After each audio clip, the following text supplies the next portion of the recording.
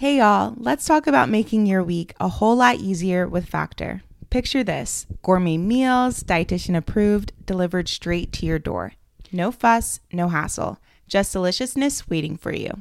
Whether you're keto, calorie smart, vegan, or anything in between, Factor has over 35 options a week to choose from. And the best part is they're ready to eat in just minutes. But it's not just meals. Think snacks, smoothies, and all the good stuff in between. Plus, it's budget friendly, way cheaper than your typical takeout, and way healthier too. Let's just say Factor gets you. It's perfect for our busy lives, offering flexibility with 6 to 18 meals a week. And don't worry, if you need a pause or reschedule, they got you. And let's talk about cleanup.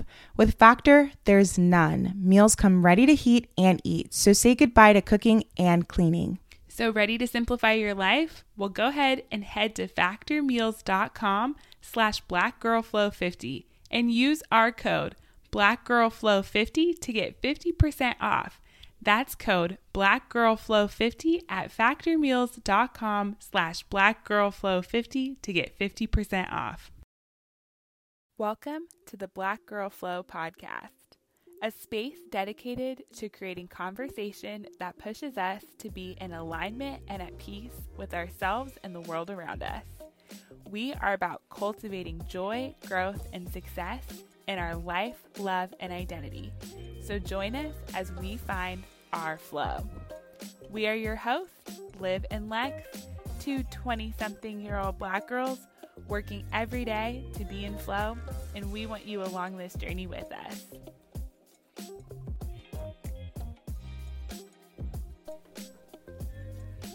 On today's episode, we're talking about what it takes to leap into a new venture and switching up from that 9-to-5 lifestyle to joining a groundbreaking startup company.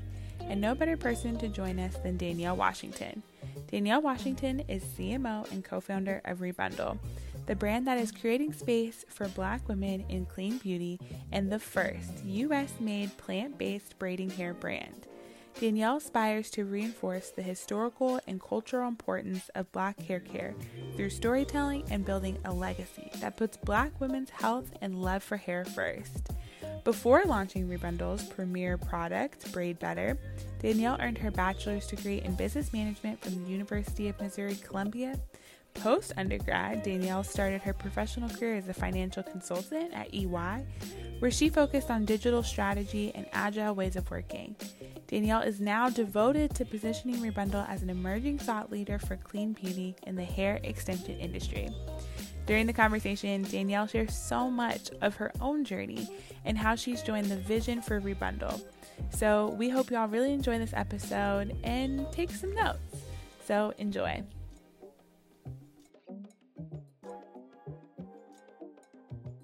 Hey everyone, and welcome back to the Black Girl Flow podcast. We are now in the midst of spring. The flowers are blossoming. The weather is getting warmer. I am now shopping for new swimsuits to lay in the sun and bask in my beautiful Black skin. We have such a wonderful and special guest joining us today, Danielle Washington. Thank you so much for joining us. Danielle has actually been on the podcast before, but we had to bring her back because before she was dropping gems, and we just have to catch up with her and again, share all of the beautiful knowledge that she has to share. So thank you so much, Danielle, for joining us today. And y'all know we love to kick it off with our pulse checks, which is just a time for us to, ground ourselves, figure out what's going on in our lives, a quick check-in. So Lexi, why don't you kick us off? Well, spring has officially sprung. Yes. It definitely feels like that. So I, in a weird way, I'm very appreciative of what the winter was. So I'm I'm still in that transition phase of oh my gosh, it was quiet. A lot of big things happened and now spring's coming and it feels oh my gosh, we're getting busy. It's that summertime vibe again. So I'm still transitioning to that sense and that vibe. Yeah. But I'm really looking forward to a lot of good things. We have now been living together for a super long time. And I just I don't know if there's two types of people in this world, but the ones that get suspicious when too many good things happen to them. I know. Like, and I'm just like, okay, life's going well. Really well, I'm right? like really loving live. Like, there's lots of things to look forward to. And I'm like, when's the shit gonna drop? Like, yeah. But also trying to be like, but we're not putting that out there. So I'm definitely in that phase where I'm just like, grateful, just grateful. We're just grateful. Yes. Very honeymoon stage-ish. Yes. And speaking of honeymoon stages, I think that perfectly transitions to Danielle, who has had probably all the major life events happen over the winter and fall time. So Danielle, how are you coming into the space today? I'm coming in. I think you guys hit it on the nail on the head. Grateful. Like, I think I really am coming in grateful. Like, I completely agree. I'm one of those people who's like, whoo, there's so many good things happening. Like, what's going on? Like, I'm on cloud 9 and just being grateful for being blessed and just like owning those things. I think remembering them, I think is really important right now. So that's how I'm coming in. Oh, I love that. Gratitude. If you ain't grateful, you ain't with so gratitude is definitely the name of the game. Like 2022, I feel like so many people, again, myself included, are reinventing themselves. They're like, you know, really trying to tap into their inner child and show up authentically. And for my post check, I'm actually about to travel to Thailand for 2 weeks. And yeah, which is kind of nuts because when I went to see a psychic around my birthday, she told me that I was going to have an international trip and that was going to be like super beneficial for me. And so it's a little weird because it's like, all right, did I make this happen because the psychic told me that this was going to happen? Or did I just like, you know, kind of fall into this? But I'm super excited. I've never been to any country in Asia. And I feel like whenever I travel, I become like more grounded, more self-aware. Like I always leave with something. So that's what I'm super excited for. And yeah, thanks ladies for sharing the pulse check. And I think you mentioned something that I think probably, and I'm curious to the rest of the Black Girl Flow community too, but like, because COVID happened to many of us in the middle of our 20s, like in a lot of ways, I think you talk a lot about your rebranding and like you're vlogging about it and very much really interactive with that. But I think a lot of us, we're calling it a rebrand, but it's also just like, we're kind of finally getting a chance to re-engage with where we were and like acknowledging the change that like, of course, we're not the same that we were, but I think a lot of people can probably resonate to this sense of like a rebrand or like feeling like there's an emergence, like I'm emerging. I don't know how that sits with you, Danielle, but I think a lot of us can just be like, yeah, the past 2 years has been like costed us a lot in our 20s. Absolutely. And we're in a different place, but what are we going to do with this now? Yeah, for sure. And I also feel like that personally like leads us into today's conversation because like Lexi was saying, Danielle, like there have been some major life updates for you since the last time that we spoke. Like you are now co-founder of Rebundle and you are now a fiance. Like those are two huge things. And, you know, I really kind of want to get into how it is being a co-founder of a company. Like, because before you were working in corporate, and I feel like there's been this great resignation where a lot of people are leaving their 9-to-5 jobs and, you know, figuring out what they like starting businesses, doing all of these amazing things. And so could you just kind of speak to the life changes that you've had and like, how has it been leaving corporate and, you know, being a full-blown entrepreneur, like recognized by so many amazing like business corporations and platforms? Wow, thank you so much. I appreciate you guys for recognizing that I am now a fiance first and a co-founder. I am I think that it's just been a whirlwind of things. Like I have to tell you guys the engagement story. Well, I'm sure you guys thought on my story anyway, but like there's some funny things there that I have to tell you about. But being leaping from corporate and into the entrepreneurial space was very difficult for me. I was introduced, I asked to help with Rebundle in 2020. Mm-hmm. Rebundle was founded in 2019. Mm-hmm. So I had joined in a just like, let me help. How can I support capacity? I know social media. I know a little bit of things about aesthetic. Yeah. I didn't know how to build the processes of how to build a brand, which is what I learned a lot from my fiance. And I think things really, really sped up after we did our first campaign shoot in November 2020. Right. And then product in 2021. And all of that time, I was still working corporate. So like working my 9 to 5 and then just like on the side, trying to support with Rebundle as much as I could. And I think that the pressure of working corporate and working for Rebundle or like supporting Rebundle was like very difficult because you go through this like imposter syndrome of like, of course, I want this enough. Will this be able to sustain my lifestyle? And just like all the things that comes with taking a leap of into something you're not familiar with. So I would say life changes like that, that a lot of the confusion, a lot of trying to figure it out. I also took a sabbatical from work from corporate for 2 months, just trying to like re-engage with myself emotionally. And then finally took the leap after realizing I wasn't going to go back to corporate. And then like 2 months later got engaged. And then then we announced that we raised like 1.4 million, which is now 1.7 million for Rebundle for plant-based hair extension. So all of those things, I think I just feel really like raw. Like I just feel, and not like in the like, oh, she's so dope way, just like overexposed, overstimulated, but like for where I am. No, for sure. When we talk about doing all of the adulting things at once, like that was you hit a lot of milestones, I would say.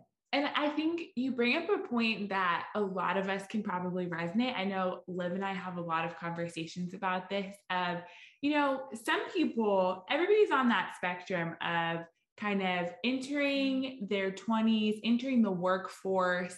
And you don't always know. A lot of the times it works backwards. It's not that you go in knowing what you want. It's as you enter, you start to take note of what you don't want. You start to make these little notes of like, this corporate life, like I thought it was going to be, but it's like, well, I only had an internship. I didn't know what working a 9 to 5 in the corporate life looked like. I don't know what it looks like to be a manager. I don't know what it looks like. So you start making notes as you go. And you mentioned a couple of things about like facing imposter syndrome or even evaluating in that 2-month time span of like the cost of being in that corporate. And I'm in the nonprofit world and I don't want people to get it twisted at all. It costs us all. Like the labor that we have to exert. It's like, come on, let's like I'm not trying to shade corporate like that because at least they be paying, right? Okay. So I really would love to just kind of chat about like some of those barriers and kind of breaking them down of what it takes to kind of take that leap of faith, because overcoming imposter syndrome and taking that leap of faith is like what we aspire to do. So right. How were you able to move through that? Or was it one of those things that you're like, yeah, I was not convinced, so I was committed to convincing myself, kind of thing?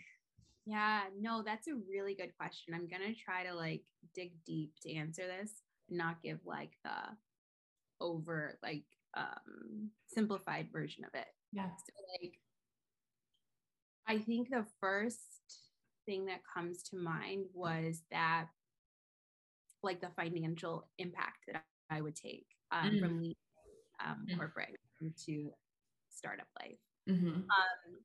When I was in corporate, I received a pay increase every year. Like it was like expected.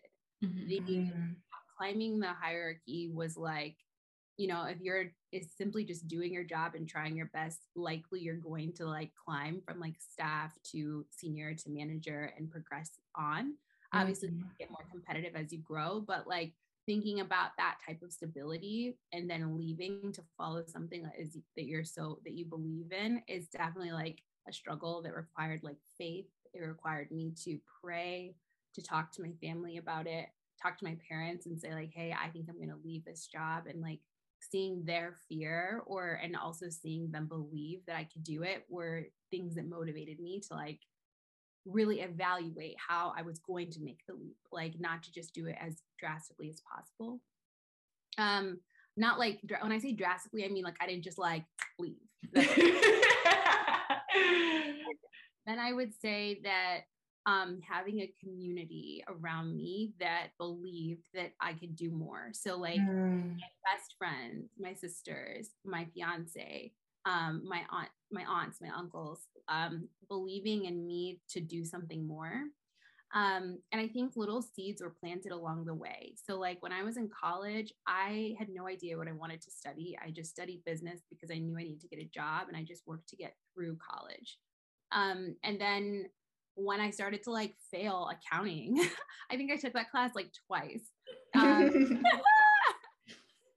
like, this is not for me. So right. I guess I can't be an accountant, and I can't go into finance. I can't have a finance degree. I guess I'll do marketing, but it's business marketing, not creative marketing. But I still held down a position in finance for a Big Four accounting firm, even though I didn't have the accounting degree. So like, there was a lot of like wishy-wash back and forth of like, can I still do this? So I guess I say like, I knew that my purpose wasn't just like business only. I knew that I wanted to be in a creative field. And in college, I cut off all my hair. I did my big chop, and seeing myself in that way made me think more about like my inner beauty and like what it meant for me to really be myself without any additional things. Hair extensions, even braids, like to look very like childlike in some ways. So I think like that type of transition made me inherently start to look more into hair care. And then in corporate, I noticed the lack of hair variety and styles that were in the office. And that I noticed how it felt for me to feel like discrimination. Shout out to the Crown Act, like just passed the House yesterday or the day before. Wow. But like I noticed those feelings, and all of what I was feeling kind of just pushed me even further to think like, this is the direction that I need to go. I didn't know what my passion was. I didn't know what I was meant to do. But I did take all that I had learned and all that I experienced and saw that I could bundle it into this one thing.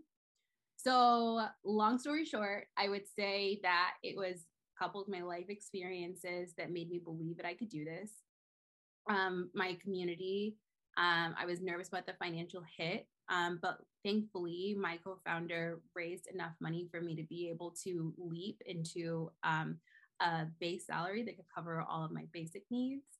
And then from there, like seeing that we had a runway of funding that could also like last us for at least a year or two. And like, that was it. It was kind of just like, I have to do it. I remember my fiance saying like, I'll cover you. Like if something goes wrong, like I got it. We're going to be okay. And this was before we were fiance. Like this was like May before like November. He probably knew. He was like, don't worry. Like, don't worry. Like, I'm going to do more than what you think I'm going to do. But you didn't know that in the moment. So you were like, okay. He's like, I'm about to put a ring on it. Oh, I had no idea. And yeah. So like, I don't think that everyone has like, I know that not everyone has like a life partner or someone that even sees like life or the foresight or vision for you. So I would say that's huge, like every day. Like I could, on my worst day, he's just like, yeah, we got this. Like, it's gonna be fine. Go do it. Like, yeah. So. I can definitely see that adding comfort, but still like it is a scary process doing something that I feel like, you know, we're really raised and like, we're pushed to be in corporate. We're pushed to go to school and then find a good job that can pay you well and then stay there until you retire. Like you kind of leave the passions at the door. And it's funny because I feel like this is the exact conversation Liv and I are having right now. Like we were on the couch the other day and she was literally telling me, I think Danielle, even you're just like, I went into college, like not even knowing why. Like you were just saying the other day. No, yeah, a lot of your journey resonates with me so much because I look at you as a creative, you know what I mean? And so like for me, I'm in a current predicament right now where I really wanted to preserve my creativity for things like the podcast or things like, you know, my clothing line, things that I could do outside of work. I didn't want to pick a career path where I would have to use my creativity to market a certain product, right? And so now I'm in a position where I'm in, I would call it a type A career path, where you have to be super task oriented. It kind of goes against everything that I am as a creative. And I thought it would be really challenging and cool to, you know, see how that would work. But now I'm really struggling because I'm like, this is not natural to me. Like, this is not natural to me. And not to sound like a spiritual kooky person, but, you know, every spiritual counselor or psychic birth chart reader, like, they've told me that I am made for entrepreneurship. Like, that's what I should be doing. I also have been telling her that, and I'm no Yes. spiritual leader or guru. I'm like, girl, you're going to work for yourself. I don't care what you selling. You're never going to be satisfied. You're going to be working for yourself. You can only be your own boss. Yeah. But I'm like, that scares me, you know, like, it feels very comfortable sometimes. And I don't want to say it scares me, but it makes me feel like a little unsettled. And so I think I'm in my process of, for one, settling in Durham and, you know, seeing how that is, but also trying to figure out, if I were to become an entrepreneur, what does that exit strategy look like? Because you really, like, you know, you had an exit strategy. And I think that's what I see as like the similarities. And what I think is pretty common when you are evaluating that, I do think that there are types of people that just jump into the deep end. Like, there are some people who are like, you know, right, today's Friday, tomorrow's Monday, or, you know, in a couple of days, it's Monday. And by Monday, I'm gonna be in a car on a plane, like doing something different. Yeah. Drastic. The last straw. But I do think that there's a dynamic when you put a lot of layers to the, like, as operating as a Black person in this world, there's so many external messages that you kind of have to pace yourself. And what I see is this intentional, like, when there's a level of self-awareness that when life is presenting you with all these things, is saying like, how does this impact me? And I see you going back being like, so I'm in this predicament, I'm seeing where my skill set is, where this career path is taking me. Where in my path did I not honor that passion? And you even went back to your major and you were like, I should have been a psychology and a journalist major. Yeah, right. And it's like, and I'm like, and now I go back and I remember her talking, even when she was getting her graphic design degree, she was just like, yeah, but I'm like, I know I'm good at this, but this isn't it. And now I'm like, oh yeah, you've been saying that. Like, you've been, but it's that kind of going back. And I think, Danielle, you talked about like even cutting your hair. It's in those moments of stillness that you don't find the plan. Like, it's not going to be clearly articulated, but you start to find where the journey begins. And it's like, it's going back to those moments and seeing that. And I can see you kind of unpacking in your emergence. But it's interesting because I just went through, like, in my organization, this like change seminar. So like organizational change and how it happens. And they put up this graph that's really, really cool. You can literally just Google like change, transition, organizational change, like it'll pop up. But it's like on a graph, and what it is 3 zones: ending, letting go, moving on, a neutral zone, and then new beginnings. And they say in the neutral zone is where people feel the most discomfort because it's the highest level of uncertainty, but it's also the space for the most creativity and the most innovation. So they're like, if we can learn to be okay with uncertainty, then we can actually innovate the most in that space. But people try and jump, but it's like exactly what you all articulated. You have to go through this process of letting go and moving on and visioning to get to that creativity, to get to the new beginning. Like, it does not happen overnight. And that's why I just love to hear that kind of reflected back and forth to each other. Absolutely. I agree with that. I think something I'll add that I'm hearing from both of you is that in your corporate or nonprofit positions, where I would say like that you may, any position that you don't categorize as like startup or entrepreneurial yet, there are skills that you learn in those positions that you can tweak and turn into the ways that you operate in your own business. Even like seeing the transition or like how would I call it? The growth of your podcast is that you guys learned like, hey, we're actually going to start batch shooting more. We want to keep going after this thing. We're relocating and living together because like, we know that we want to do this. We want to have more access to each other, like teaming wise. Some of those things you learn like through your professional work experiences that don't have to do with anything to do with startup, like processes, org charts, how to manage your time, how to respond to emails in an appropriate way that like get your point across, it's clear and concise. You learn how to manage money, depend on a paycheck. Like there's things that you learn, and I think I don't speak to it enough that I was grateful that I worked in a corporate space. Was so challenging. I feel like every day it taught me aspects of what it means to build my own business. And even the Greens, this sweatshirt is from the Greens Co. We used to have a store in undergrad, and it was called the Greens. And I was a manager for this space, and it was Curtis and his brother Marquise's store. Everything that I did there, from building an intern program to doing everything HR, building out processes for inventory, anything like that, I had learned from another space. So like working in retail, working in corporate as a consultant, as an intern, like I just transferred all of that. So I think some of it's like gross, Nikki, like, ugh, like, I don't like this. Like, what is D&I? Like, stuff like that. But like, you can really take that and be a leader in your own business. The discipline that you learn there, I think, does transfer. So like, just remember that. I love that. And I think that that's something that all of our listeners should keep in mind, like if you're at a job right now that you don't like, or internship, wherever the case may be, there are always certain skill sets that you can use to apply to whatever you want to do in the future. Like this doesn't have to be the end all be all. Like, sit on it, pray on it, figure out how your exit strategy can work to your favor, and start like mapping out what you would like to do, and figure out how you can sit in the neutral, as Lexi would say, and be uncomfortable, but still feel fulfilled that you're at least trying to go after your purpose, because we all have a purpose. And, we don't ever want to go throughout life ignoring that purpose for the sake of being in corporate or appealing to other people. Like we all have a light within us.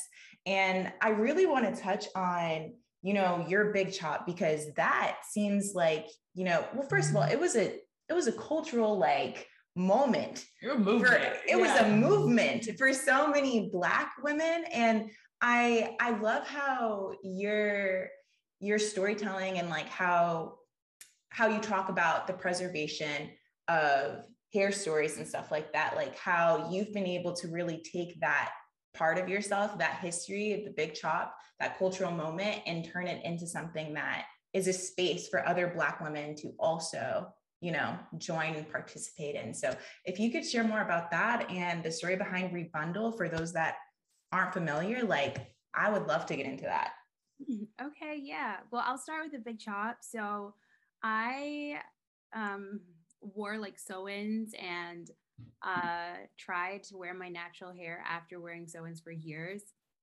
But there was always the leave-out section of my hair that was heat damaged and didn't quite match with the rest of my hair. So I kind of was like, okay, F it. Like, I'll just keep processing my hair. And eventually there were no more curls. And I remember one day my fiance asked Curtis, my boyfriend at the time, asked me what would be the next healthiest thing for your hair? Because I had gone through like coloring my hair, things that I didn't do when I was in like high school or younger, that I was just like experimenting with. And I was like, okay, I think I'm ready to go back to like my normal, which was like a long, dark 1B sew-in virgin Indian hair.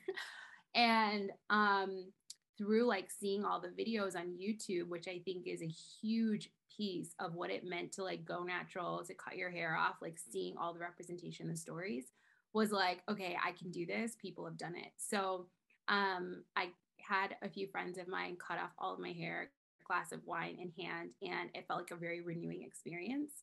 A lot of things come with cutting off your hair. When you no longer have it, you have to style yourself differently. You can notice how people engage with you differently. Your image of yourself, of myself, was different.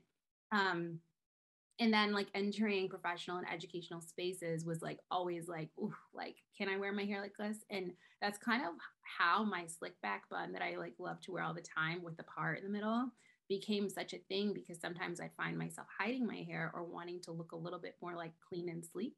And the TWA didn't always work like that for me. But it also felt like I was like doing myself a disservice because I like cut my hair off for a reason, and then I was hiding it. So I've grown and realized like what I like more. But I would say that, let me pause. Like, have either of you guys done a big chop before? Yeah, so mine actually happened due to a punishment. So I had my hair cut off by my Jamaican father. Caribbean people can relate. It was a crazy experience. Yes. So mine was kind of forced upon me, but I would say that having that experience of having the big chop from having permed damage hair, like when you're talking about breakage and all that's like relatable, having that experience is definitely an experience like no other. Cause yeah, you see how different people were mistaking me as a boy. Like it's a humbling experience, especially when you aren't someone like myself that like knows how to style it in cute ways and like has kinkier hair texture. Like some people do the big chop and it's like, oh, it's nice and curly. Like, you know, like it looks all nice and renewed. But yeah, that's pretty much what started my natural hair journey. Like it was kind of forced upon me, but I made it a beautiful thing. And then you most recently locked your hair. Yeah. Mm-hmm. And that's been like the best journey ever. So okay. Yeah, I still dream about a big chop. I'm what we call like a wimp in the game. But, you know, for me, I think my relationship to hair is still like Minnie is so tied into like our identity development. And so for me, it was actually, you know, I went to a private school, was one of very few Black girls in the school. And I think because I'm also light skinned, it was very much like trying to play into the Eurocentric beauty standards. But I actually got on Accutane, which is like an intense acne medication that basically shuts down your oil gland systems in your whole body and then reboots it. So when that happened and Black people need oil in their hair, my hair actually was falling out in like massive chunks because it was just so dry and there wasn't anything I could do. Because it's one thing to like coat your hair in shea butter and cocoa butter, like, you know, coconut oil and all that stuff. But it's like, if your body is not producing it, then it's one different thing. So my hair used to be like luscious and big, and it just like literally just fell out and so I had to chop it super, super short. And I think that's then when I started to be like, all right, like we have to figure out, like you said, a new way of doing this. And then I come from like a very mixed family, and my mom has this like beautiful, I call it Michelle Obama hair. So she never really like, she always just put my hair in 2 braids. So for me, it was very much having to learn how to like care for my own hair and like doing a lot of the trial runs of like, what's a sew-in, what's box braids, like all of these things. But so much of it too, being mindful of like, I think I've always used my hair to try and be like, you know, again, light skin drama, but like, you know, we try and play into the like, I'm gonna be extra Black. So I'm gonna be like, I'm gonna be trying to rep all of it. Right. But I always go back and forth about a big chop. It hasn't called me yet. So did that process of like embracing your hair happen after high school?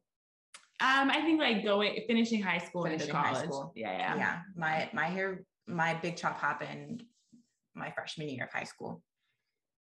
So yeah, but we all have our hair stories, and it continues to be. Absolutely. And I think, you know, Rebundle and, you know, folks should get connected with just like the origin story, because I think y'all make a space for like, and that's what I really like resonates with me. It's like y'all make a space for those stories along with the mission. And like, I want you to kind of chat a little bit about that too, because it's not just about like ethical, like hair care options for Black women, but it's also about like exactly that, like honoring our relationship, because what we know is that you're, you know, getting your hair braided and in your relationship to your hair is such a cultural landmark. It's such a part of our identity. Yeah. And it looks so different for so many people. Yeah. So I like talk a little bit about like carrying a brand and a product that's so much more than just the actual material, which is phenomenal. Like eco-friendly hair braiding, like that's nuts. Thank you. That's how I felt when I heard about it for the first time. And thank you guys for telling me a little bit about your hair stories. Not every hair story has to have a big chop, or it's not always your own decision. So I appreciate you guys sharing that. Rebundle. So Rebundle was really birthed out of Sierra's personal discomfort with plastic synthetic braiding hair. And also being like this incredible sustainability guru, but like extremely low key about it. Like she would be on her story and like showing like Ziploc bags that you shouldn't buy that are like not reusable, single use waste. And then be like, look at these I got from Target that you could like use again. And just like kind of blowing your mind with the simple things because like I knew her but didn't know her to like it was like this thing like I just like discovered about her. I'm like, what? Like you care about this? Like it's not just recycle like my water bottles and like glass materials when I can. Right. She made it like more of a lifestyle. And what the beauty of her story is that a lot of Black women experience scalp irritation from plastic synthetic hair. It's actually 1 in 3 women experience scalp irritation from plastic synthetic hair, which is just one too many. And I would say like when I started to uncover the facts of like plastic synthetic hair and its impacts on our body and our endocrine system and like all of the things that it can disrupt, including like alopecia, skin irritation, like all the way down your face, down your back, anywhere that hair touches. Those were things that really made me gravitate towards it because you don't always hear about Black women being at the center or even close to the center of conversations about sustainability. But plastic braiding hair being something that's just so uninvestigated, like goes under the radar, like no one's thinking about it.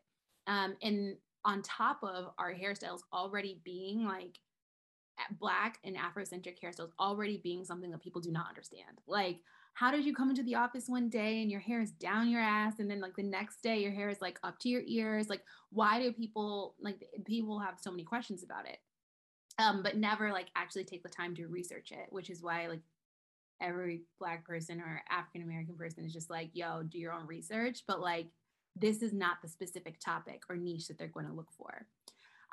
So I say all that to say that Rebundle, in short, is a plant-based hair extensions company. We primarily sell braiding hair at this time made of banana fiber, and we focus on more comfort and less waste.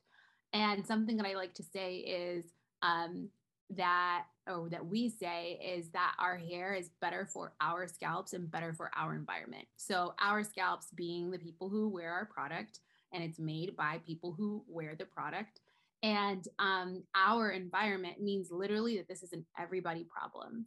30 million pounds of plastic synthetic waste, synthetic hair goes into US landfills every year.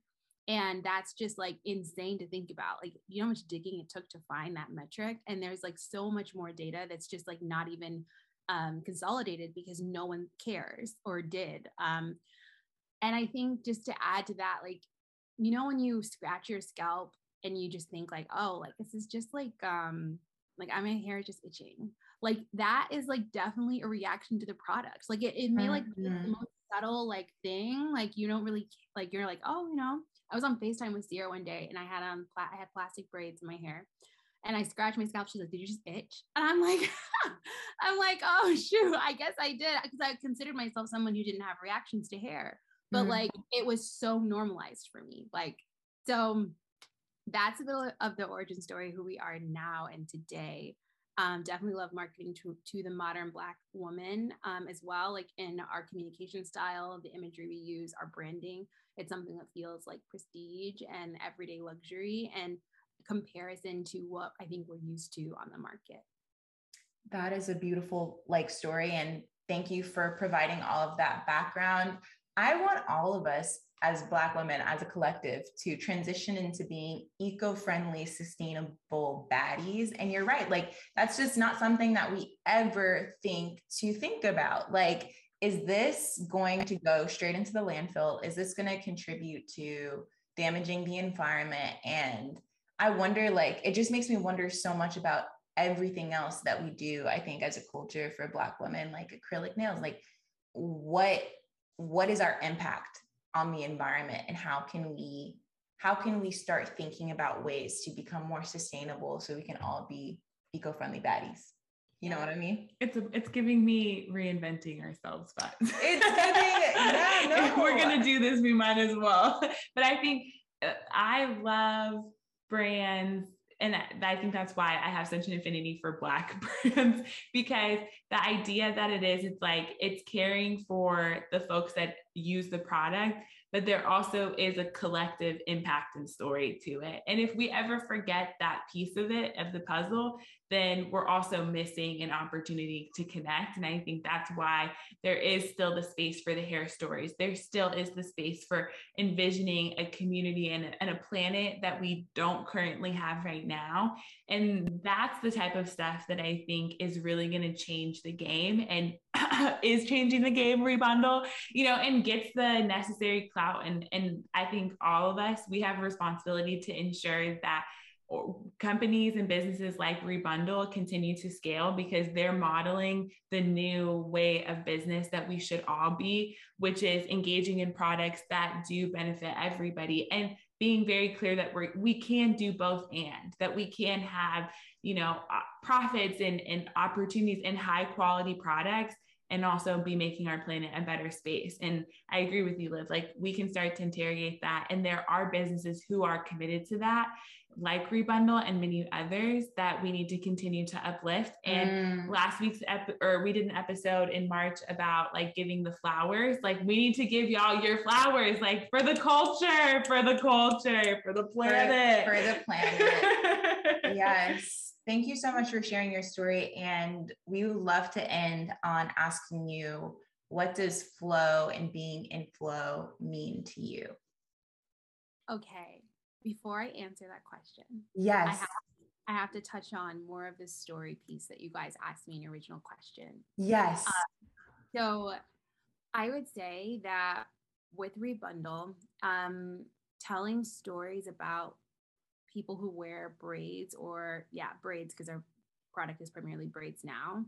I think the important part of that is capturing like the luxury and I would say like the sentimental aspects of what it means to get your hair braided.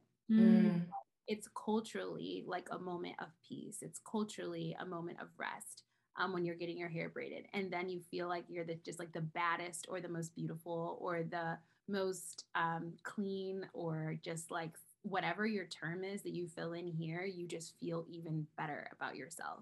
And I think that that's also a part that the world who doesn't wear braiding hair doesn't understand. They just see the end product, and a lot of times that's like demonized. A lot of times that's seen as unprofessional, that's seen as just like unkept, but like not realizing that this is something that's passed down generation after generations. It's a craft, it's an art. And when you're getting your hair styled, it's also a therapeutic moment a lot of times between you and your stylist, you and whoever is doing your hair, or just yourself, because it's a form of self-care. So I think that's important to touch. And I don't think that I've seen a lot of braiding hair brands do that, where they talk about like, what is it like for your end consumer to actually use the hair in the process of it from like a psychological, like self-care perspective. I did a piece with Katie, who is a breast cancer survivor. And we created pink hair just for breast cancer awareness. And we're very critical about like the color choices that we have. And pink is something we'll always carry when we're back in stock. I understand that's everyone's biggest question. But because we chose pink hair, it was really important for us to have it on a breast cancer survivor, where she opened up to us in what we call better moments. So better moments is like, tell us about, sometimes it's like opening up the doors of vulnerability within yourself and just talking us through. We're very much inside of your head, however you want that to look, how you want it to feel, and just allowing us to ask you questions about your life and your experience in relation to hair. But hair is not always at the epicenter of it. Sometimes it's just symbolic, and sometimes it's just like an avenue. to get to like the things that you think about most and don't always get a chance to share. So storytelling is definitely something I want to continue to do. Definitely for myself, one, to preserve hair stories and like what it means and how it impacts like our daily lives. So yes, I had to add that in there because I was like, I think I talked a lot about sustainability, but like I don't talk a lot about the story aspect, I think, and I could do more of that. So yeah.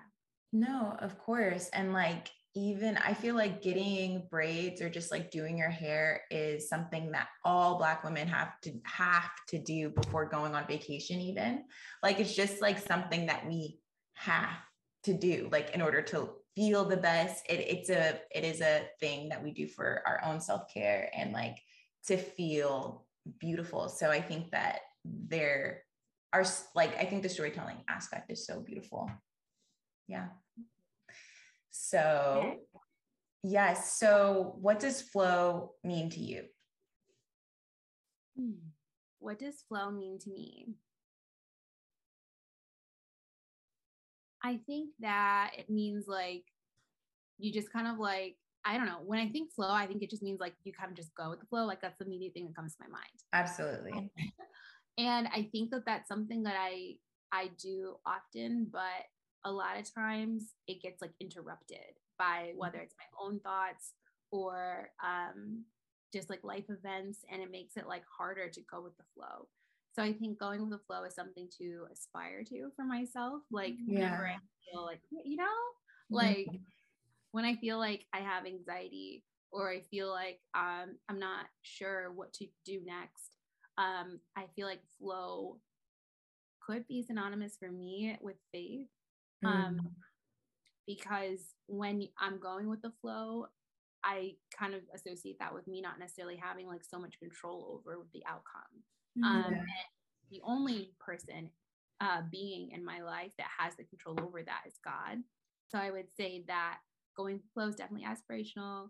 It's something that I think only my creator has control over.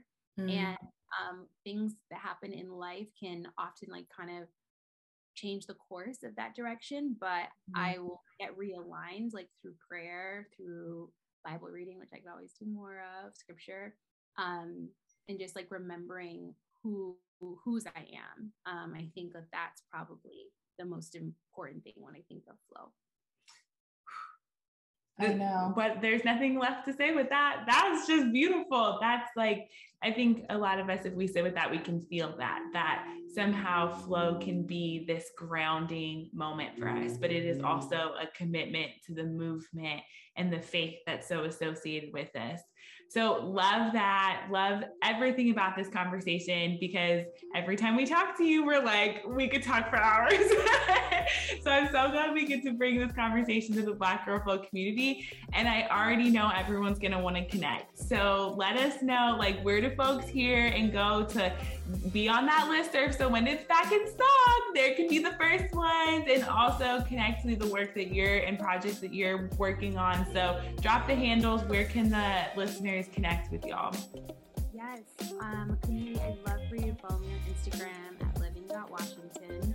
Who knows if that will turn into Taylor in the future. I know. And then connect with the brand at rebundle.co on Instagram. Our link tree will connect you to all of our other platforms. So you can see us on TikTok. You should come to TikTok because, okay, we're trying to grow in there. And Absolutely. I might use some tips from you guys actually on that. Yeah, come to TikTok. We have some older content on YouTube from before our rebrand and stuff like that. But really, you'll hear most about it from Instagram, our newsletters, and Twitter. Amazing. Danielle, thank you just for your presence, your words, your insight, all of it. I know that we're just so happy that you got to come back. And folks, I don't think this is the last time Danielle's gonna be on the podcast. I'm just gonna put it out there. We're manifesting, we're intentions, but that is all we have for this week's episode. And we'll close it out like we do every episode with peace, love, blessings. Bye, y'all. Bye. All right, that wraps up our episode this week. Don't forget to go check out Black Girl Flow podcast on social media, and even check out our new YouTube channel. to continue the conversation there. We really appreciate if y'all could rate and subscribe our channel. And with that said, see you all next time. Rest well, folks. BetMGM has an unreal deal for sports fans in Virginia. Turn $5 into $150 instantly when you place your first wager at BetMGM. Simply download the BetMGM app and sign up using code Champion150. Then, place a $5 wager on any sport. You'll receive $150 in bonus bets, regardless of your wager's outcome. And if you think the fun stops there, the King of Sportsbooks has plenty of surprises in store. Check out daily promotions, same-game parlays, live bets, and so much more. Download the app in Virginia today and get $150 in bonus bets instantly from your first wager. Only at BetMGM. BetMGM and GameSense remind you to play responsibly. See BetMGM.com for terms. 21 plus only. Virginia only. New customer offer. Subject to eligibility requirements. Rewards are non-withdrawable bonus bets that expire in 7 days. Please gamble responsibly. Gambling problem? Call 1-800-GAMBLER. Promotional offer not available in Washington, D.C. What's so special about Hero Bread's soft, fluffy, and delicious breads, buns, and tortillas? These ultra-low net-carb baked goods contain zero sugar, fewer calories, and more protein than the leading brands, and are high in fiber to support gut health. Shop now at Hero.co.